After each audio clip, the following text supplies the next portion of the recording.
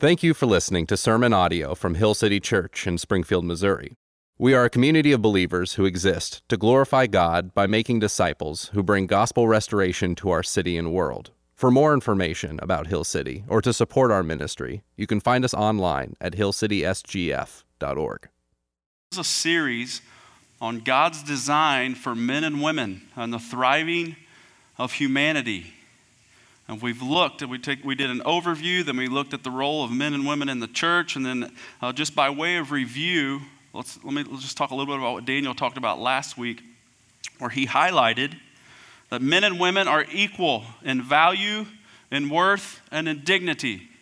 Okay, now you think, well, that of course they are. Well, historically, you could go to some churches, and that was not the case. Okay, but we are unapologetic. Men and women are both created in God's image, and they both reflect God's character. Okay, they are equally valuable, they're equally important, and they're equally blessed. And they are given distinct roles within the church and within the family.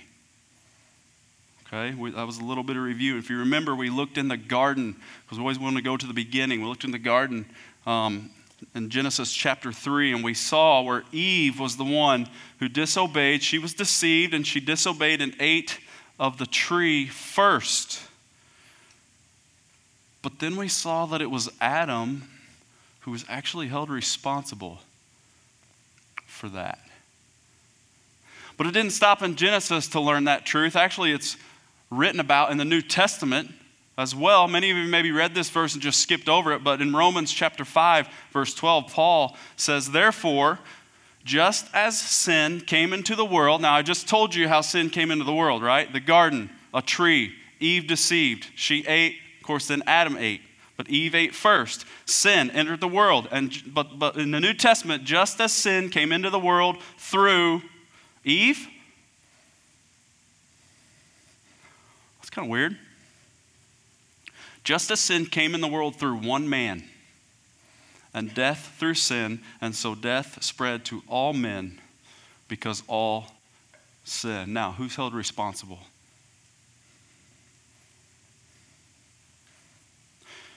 So I'm going to pray, because we're going to talk pretty heavily this morning, and I'm just going to upfront tell you, we're going to talk pretty heavily to the men in the room this morning.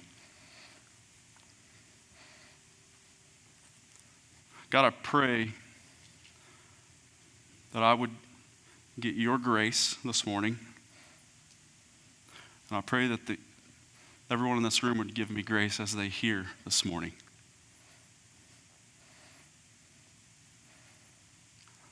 For you to get glory, that's it. That's it. Your glory here this morning is the only thing that matters. So God, get it today. To the men in the room, let me just address you really quickly. Number one, I care for you. I care for all of you, but I want to tell the men as I'm talking today, I care for you, and I love you, and I want you to know that. And we're going to talk about some of the things we're going to talk about today because I love you and I care for you. Number two, I want to be very clear about this. So talking to you this morning is a guilty man. Okay, so if you're visiting here, we're super raw around here. We're not polished. I'm not like Daniel and I, we're not like pastors up here. Just talk to our people, they'll tell you. And I just want you to know it's a guilty man talking to you today. So at any moment, I do not want you to feel like I'm doing this, because I'm not. I had to study and eat on this stuff for a month. And then last, I'll tell you, I'm going to share some resources at the end of the gathering with you guys of some of the books that I've read as we prepared for this series. And you can jot those down, but I want to recommend all of them to you. But I'm going to give you some resources, okay?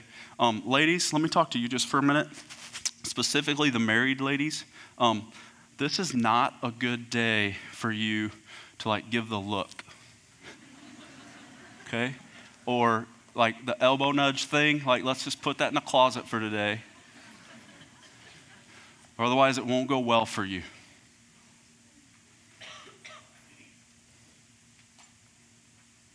So here's what we know.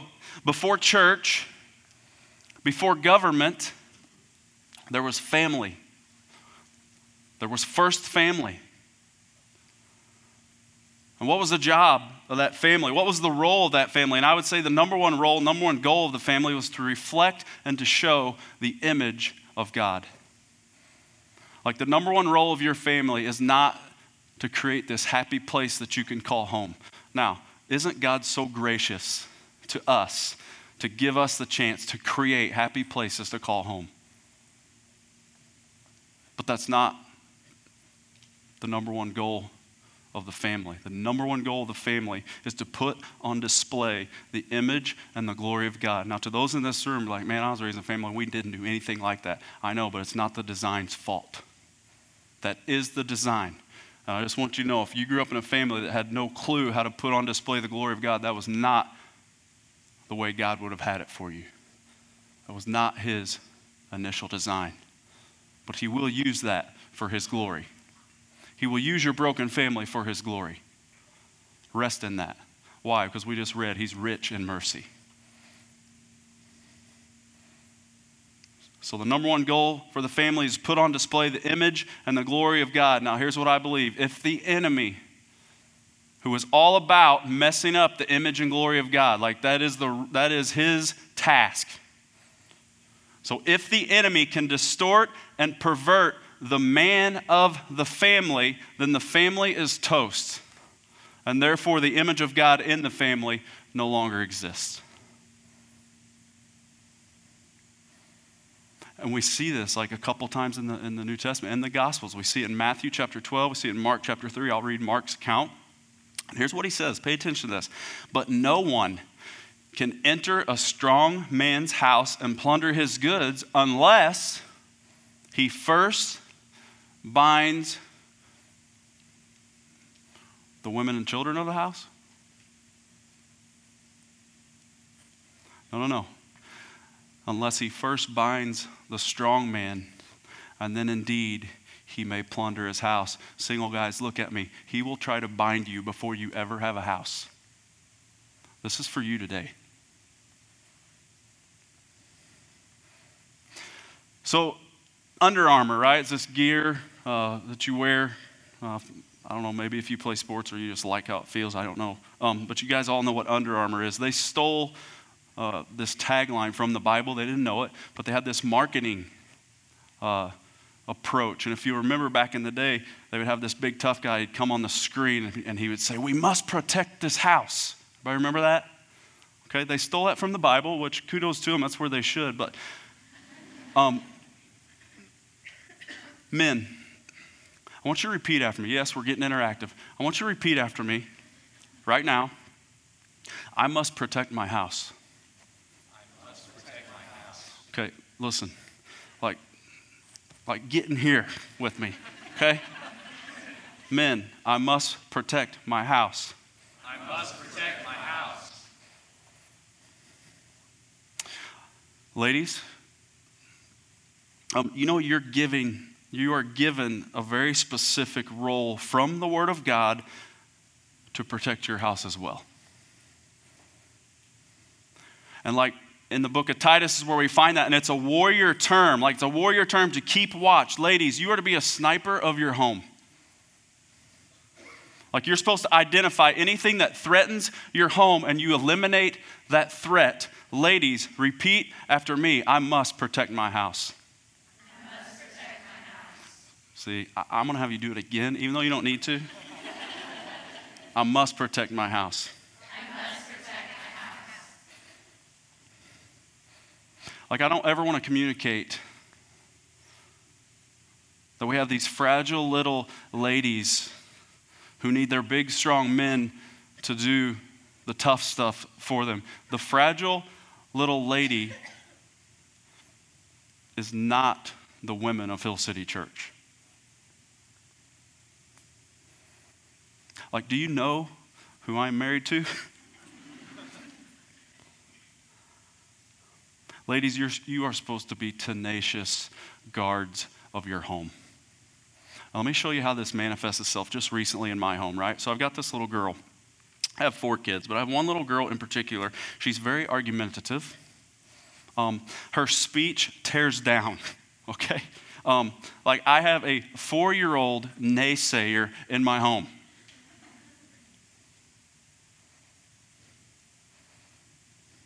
Now she's 4. And that's something that we can look at and go, oh, she's sassy, and isn't that so cute? Like she's mean to people. Okay, we can do that, which is done a lot.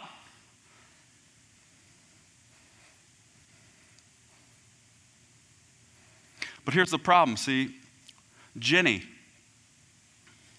is the garden keeper along with me of my home.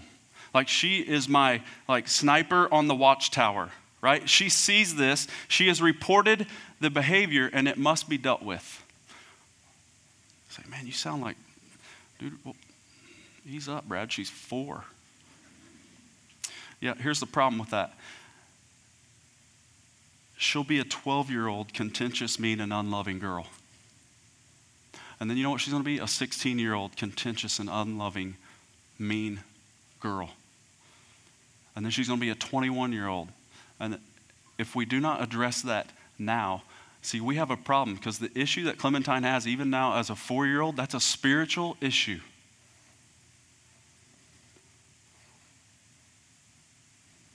Now, who is going to be held responsible for the attitude in that little girl? And I would argue that it's on me. And here's why it's on me, because the watchtower warrior sniper of my home identified it, and she told me about it. And I'm not going to stand before the Lord, the creator of the universe, and have this conversation.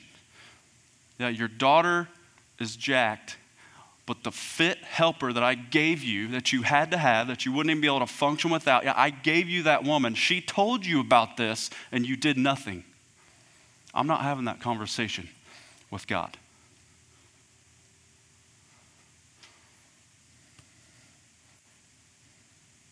So all that being said, men, for our families to thrive, for our wives to flourish, we have some pretty big responsibilities. And here's the reality. All across America, these responsibilities that I speak of are being neglected, and they're being neglected in different ways. Maybe in this room, they're being neglected. So today I want to discuss some just different types of men that neglect their responsibilities. And here before we do this, let me address, we have a ton of single people. Like you're here and you're like, didn't know this was a marriage day, I would have stayed home. Listen to me. Single guys. So the guys we're going to talk about, you can be those guys. Like some of you are those guys. I know you're not married, but you're already these guys. And here's the reality. You don't wait until you're married to flip a switch and become like husband of the year. Like you are becoming that now. So God has a word for you here today. Single ladies, beware of the guys we're going to talk about today. That's what I would tell you. Like vet the guy that pursues you, lest you marry a boy instead of marrying a man and you're miserable in 10 years. The Lord has something for you today, single ladies. So here are some types of men leading in homes all across the country.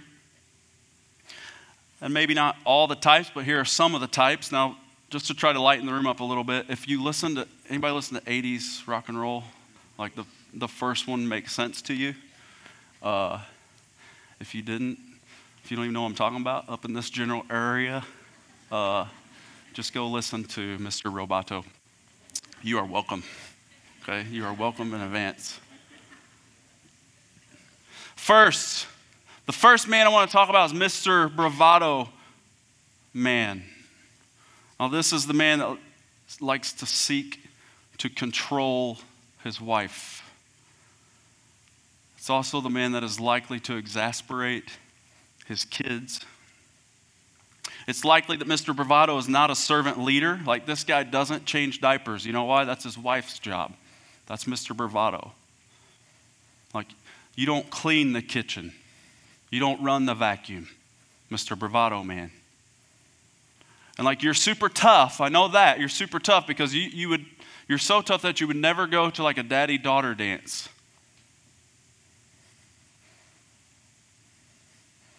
And your MO is just correction, critiquing, and that's all you ever do. Encouragement never comes out of your mouth, Mr.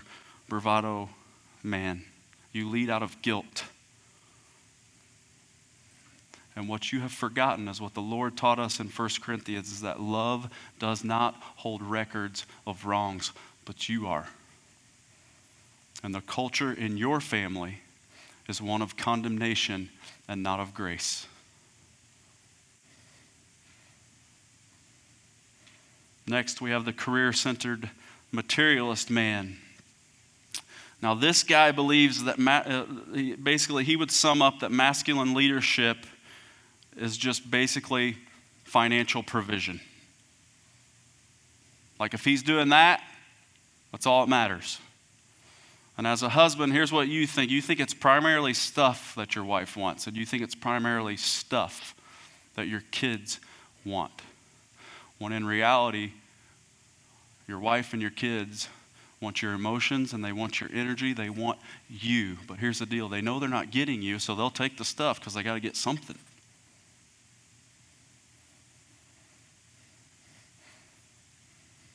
So you think that you can catch up on intimacy and closeness later. But here's the problem with that. Later, your wife is going to be emotionally numb and your kids are going to be gone.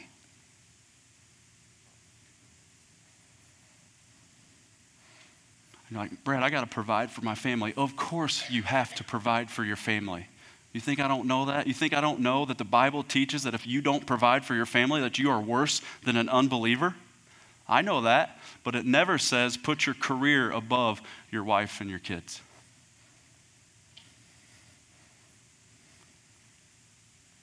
Next, we have the angry bird man. Mr. Angry Bird. This is the guy that leads out of fear. And he knows nothing of tenderness. Like the tone of your voice and your physical strength, like that's what you use to control your house. And those living in your house, they always walk on eggshells. Like your mood determines everything. You slam doors, you punch walls, you storm out of rooms, you scream, spit. Like your emotions are your master, Mr. Angry Bird. And maybe you have forgotten, or maybe it's just that you don't know that it's the kindness of the Lord that leads to repentance.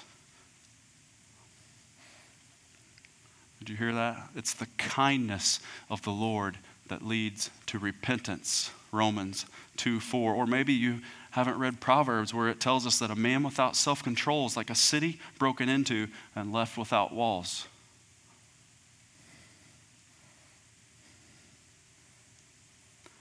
Next, we have the man is spelled B-O-Y man. Now, this is the guy that's lazy or immature or both, right? This is the guy that, like, he's got hair all over his body. An eye test says, yeah, that's a man, but that's as far as it goes because he's very immature in his mind. He's very immature in his mouth. So this is the guy that loves to throw, like, John Piper's zingers out there at you. You know what I'm talking about? This is the guy that will throw Matt Chandler zingers at you. But he has no idea what it's like to get on his knees before the Lord and actually seek the face of the Lord. This is the guy that quits when it gets tough. He bows out if the pastor ever asks him to do anything that's hard. And this is the guy that is not slow to speak and quick to listen. as James 1:19 tells us to be. You likely are not serving your wife, but you do critique her often.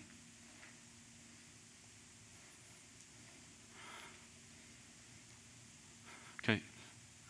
You likely are not serving the church, but you do critique her often as well. That's what boys do.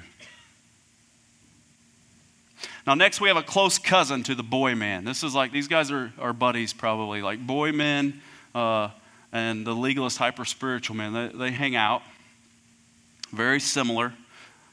And the legalist man or the hyper-spiritual man, they're not authentic. This guy's not authentic. He's not real. He doesn't share his struggles. He doesn't share his sin because he doesn't really have any. And here's what's sad about this, because this guy, God is teaching some awesome things to. Like, God has his attention. The Lord and the Holy Spirit of God is like teaching him great things from Scripture. But the result of that is now arrogance instead of humility. And this guy critiques everything as well. And I liken this guy to the 13-year-old boy who hits puberty and desires to sit his dad down and teach him how to shave. The only difference is it's not physical puberty you're going through. It's spiritual puberty. And see, what you have forgotten is James 4:6. You have forgotten that God opposes the proud. Like, that's an active term. God opposes the proud, gives grace to the humble. Proverbs 29:23 tells us it's one's pride that will bring him low, but he who is lowly in spirit will obtain honor. And next, we have the guy called Dr. Hedon. The hedonist. See, this guy has a doctorate in a good time. This guy has a doctorate in fun. And in his mind, he's living. Like, he's living life. But in reality, he's wasting his life. Like, dude, you are fun to party with, no question about it. But here's the reality. Nobody is following you. Like, if we sat down and talked about your life goals, we're more likely to hear about how many points you scored in a midweek basketball game or what your latest bench max was. We're likely to hear about that stuff more than we're likely to hear about gospel restoration in your city. Hedonists. Like, you pursue your buddies. You pursue your business partners. But see, playing is more important to you than pursuing the Lord. And playing is more important to you than pursuing your wife. And playing is more important to you than pursuing your kids.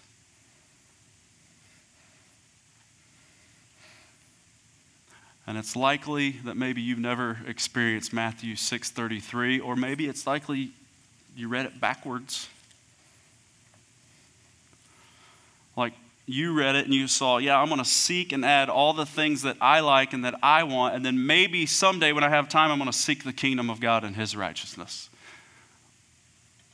But you flipped it. Because Matthew 6:33 says, seek first the kingdom of God and his righteousness, then all these things will be added unto you. Or maybe you haven't read Acts chapter 20, verse 35, where we say, remember the words of the Lord Jesus Christ, how he himself said it is more blessed to give than to receive. Now, let me step out of the sermon just for a minute, okay? Because the hedonist is not serving his church. The hedonist, he sees the needs of his church, but his calendar's too full with fun stuff. So let me step out of this and give you an opportunity here. Now, this is going to be a daunting task. I'm just going to warn you up front. This is going to be, you may break out into a cold sweat because I'm going to ask you to do something that is so difficult, okay? We need men working with our kids. Like, we have a need. And here's the reality. If 12 men would step up and say, yeah, I will work 2 Sundays this semester, we would have that need met. Okay, dab your foreheads, because I know that was huge. Like 2 Sundays. It's rough, isn't it?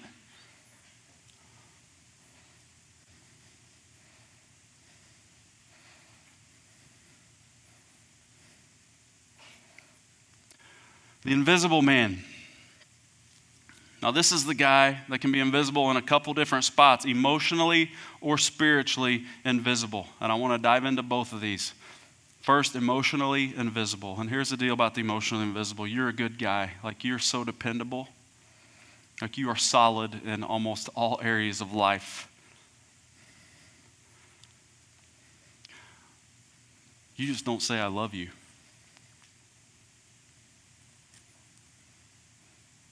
Like, for you to grab your wife, grab her by the hands, grab her by her cheeks, and look dead into her eyes and tell her, I love you. You mean everything to me. You're so important. I am so grateful for you. For you to do that is so foreign.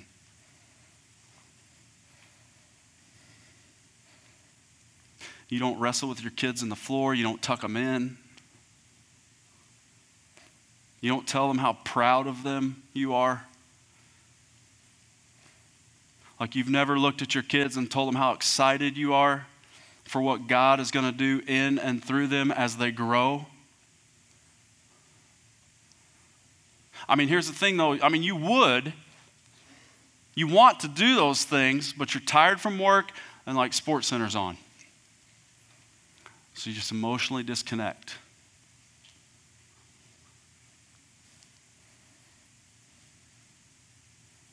Brad, I'm just not an emotional guy. I ain't buying it. I'll just tell you straight up, I'm not buying it. Because I've heard guys say that, and then I know what happened 2 weeks ago when the Titans came in and beat the Chiefs. And you're going to tell me you're not emotional. Like, I saw a bunch of you when the Royals won a World Series. I'm not buying it. And when you're emotionally absent, you're communicating unintentionally probably that to your wife, hey, you don't matter, or to your kids, or you don't matter. At least you don't matter as much as the Chiefs.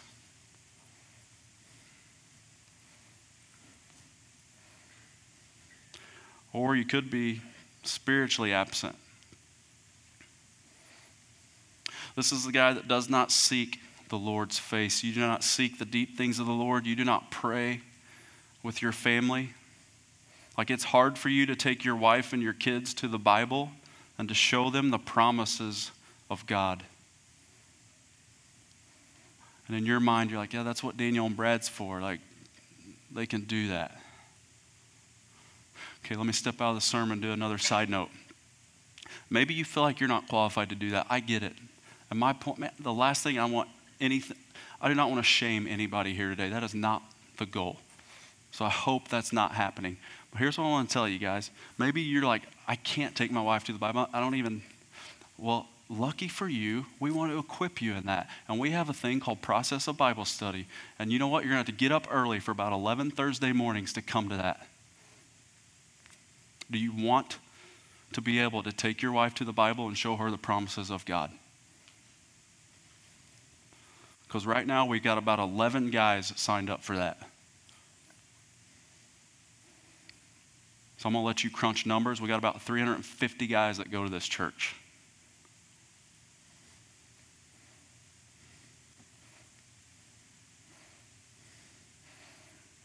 When you're spiritually invisible, you are unintentionally communicating that you are not a safe place. Like, your wife needs to be able to go to you about her spiritual needs, about her worries, about her failures. Otherwise, she'll feel alone. And here's the deal, your kids will too. So dads, just give me eyes for a minute, because here's the reality. Like Scott read it earlier, Psalms 46:1 says, God is our refuge. Think about the safety of God being our refuge. Now dads, give me your eyes. Your kids' view of God is their view of you. Okay, and specifically those with young kids here. You are God to your kids. You don't have to like it. You can think that I'm being a heretic, whatever. I'm just giving you the reality. What your kids think of you, they think of God. Are you a refuge for your kids? Like, do you make much of Jesus in your home?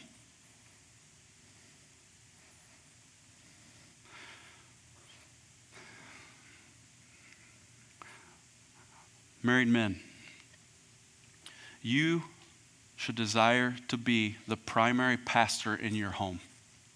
And then let me and Daniel and the pastors of Hill City come by and supplement that. You can do it.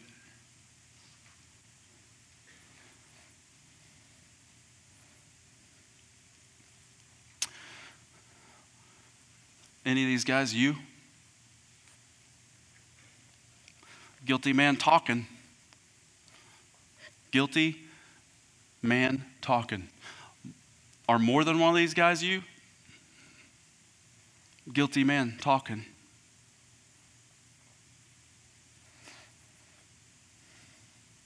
Man, Brad, I don't want to be that type of guy. Like I want my wife to thrive. Like I don't even really know what to do. Like how do I do it? Here's the deal. Number one, go back to Ephesians 2 and rest in this, because I don't want you to feel shame.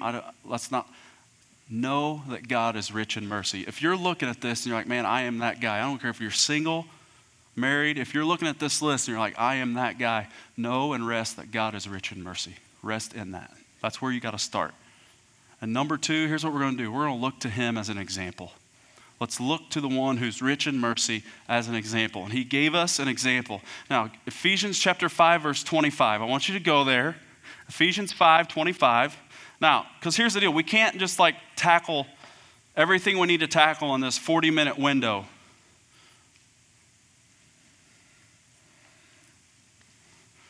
But we're going to look at an example. And while you're turning there, men, here's the best thing for you. Get around some men. Get around some other men. This church is full of godly men who you can go to and you can just be around, and we can help each other. I just want to give you a little bit of direction this morning. Now, let me talk to the single people one more time at least, just directly. I know you turned to Ephesians 5:25 and you're like, great, he's reading like the married verse again. Okay? No, I'm reading the Jesus verse.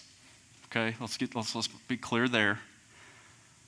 But I want you to know that we would be unloving to you. We would be doing you a disservice to not teach on this while you are single.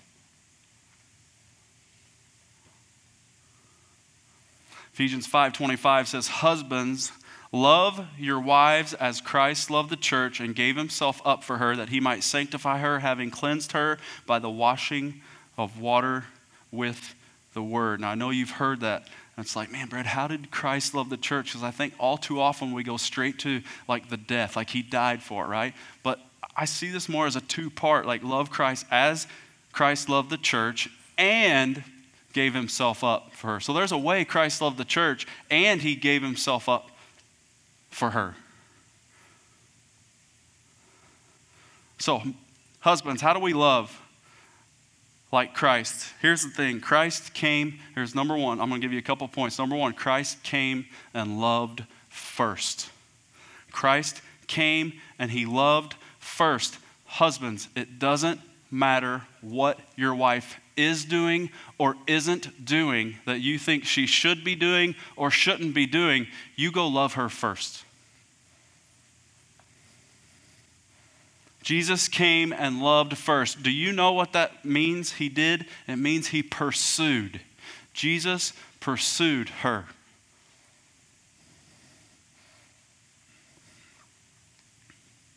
So I was doing some reading, doing some studying, and here's what I found, both in Christian writing and secular writing. Do you know why women have affairs on their husband?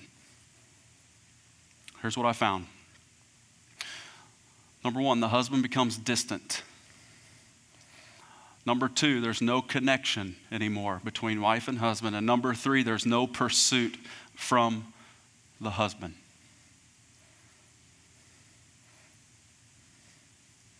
So now let's look at how Jesus loved the church. Was Jesus distant? No, he came and he dwelt among us.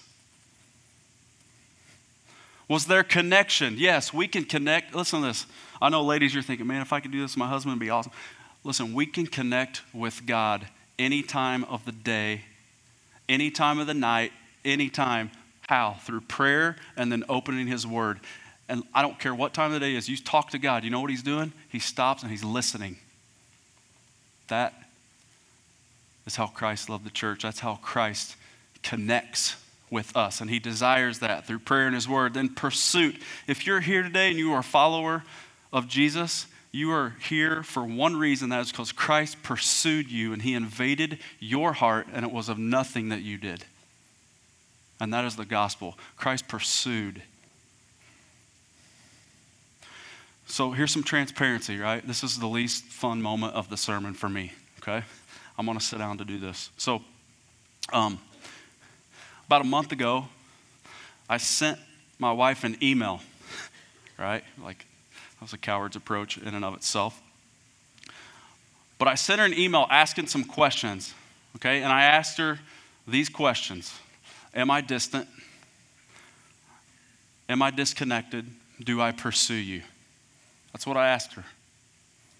Now, I totally sent that to her in pride. Like, listen, transparency here. I'm expecting this email back where she's going to be like, baby, you crushing it. And like, you're so good at these things that I think you should travel the country and like tell people how to do husbandry. Right? I'm just waiting for this. That is not the email I got back.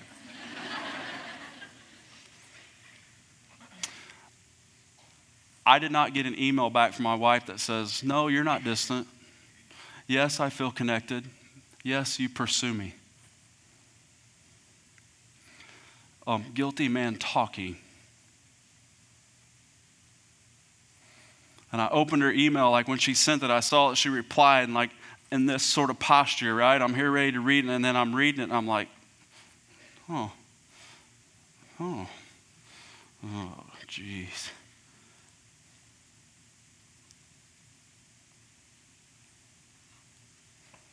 See, Jenny and I live in what I call survival mode a lot, right? We have 4 kids, 6, 5, 4, and 2. And look, I'm just going to tell it like they're crazy, okay?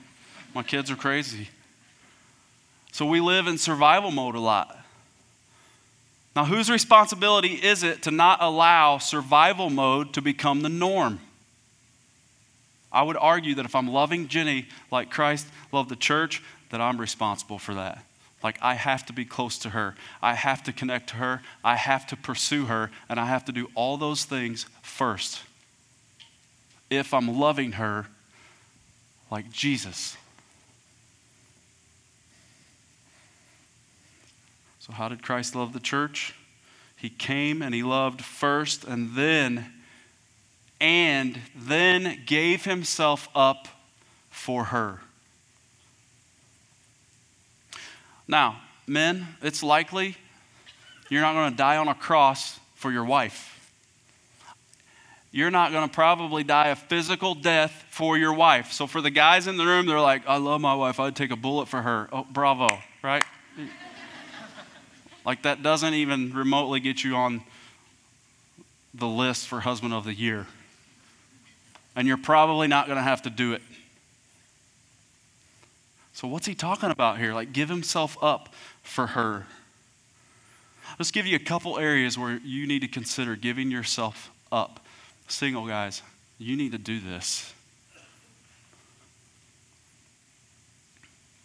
Give yourself up in purity. Give yourself up in personal purity. Men, you have to be a one-woman man. Single guys, look at me. You got to be a one-woman man now.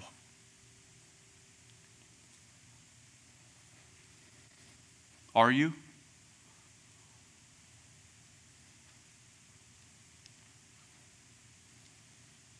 Like, your wife needs to know and feel and experience that she is the only woman in your life, the only woman for your eyes, the only woman for your emotions.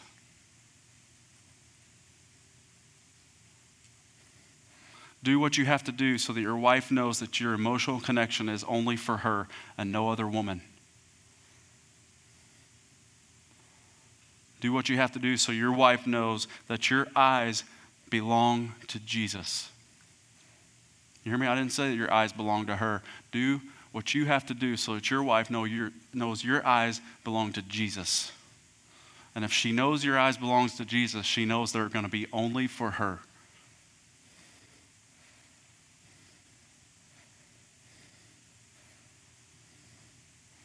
Now, just something practical, and I'm not telling you like you have to go do this. This isn't like a pastor move where I'm saying every man needs to go home and do this right now. I'm just going to give you an idea of something to consider. Some of you need to make your life more accessible to your wife.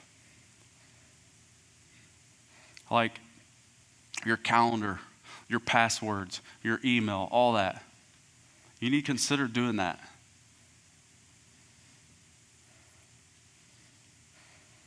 Give yourself up for her in personal purity. Secondly, give yourself up in confrontations or disagreements. Don't be the guy that always has to win the argument. And that takes humility. We get countless examples from Scripture. I want to take you, 1 Peter chapter 2 gives us an awesome example of this. Okay? Starting in verse 20, 1 Peter chapter 2, starting in verse 22, it says, he committed no sin. Well, we obviously know who that is. There's only one person that can ever say that about, Jesus. Jesus is the he. He committed no sin. Neither was deceit found in his mouth. Now here it is. When he was reviled, he did not revile in return. When he suffered, he did not threaten, but continued entrusting himself to him who judges justly. Men, take initiative to bring peace. If for no other reason, take initiative to bring peace because Jesus did it with you. Give yourself up. Philippians gives us another example of that. And I would argue, men, if you're married, Philippians chapter 2 starts with you and your wife. Philippians 2:3, do nothing from selfish ambition or conceit, but in humility count others more significant than yourselves. Let each of you look not only on his own interest, but also the interest of others. Have this mind among yourselves, which is yours in Christ Jesus. Allow me to reread this.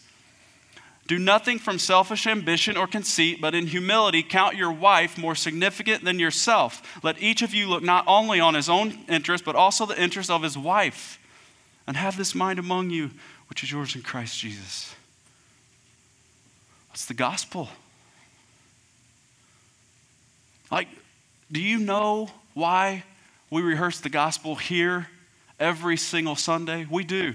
Like, if you're new here, like, everything we sang through is very intentional. It's a picture of the gospel. We're going to take communion, right? And that is the gospel. We rehearse the gospel here over and over and over again.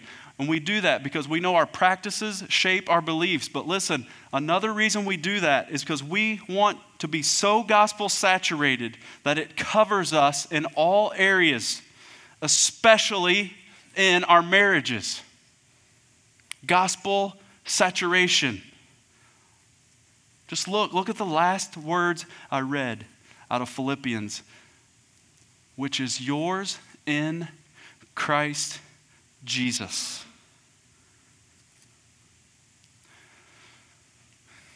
We cannot keep from being those men on our own.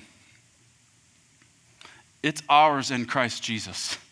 Like, Jesus is who we have to have.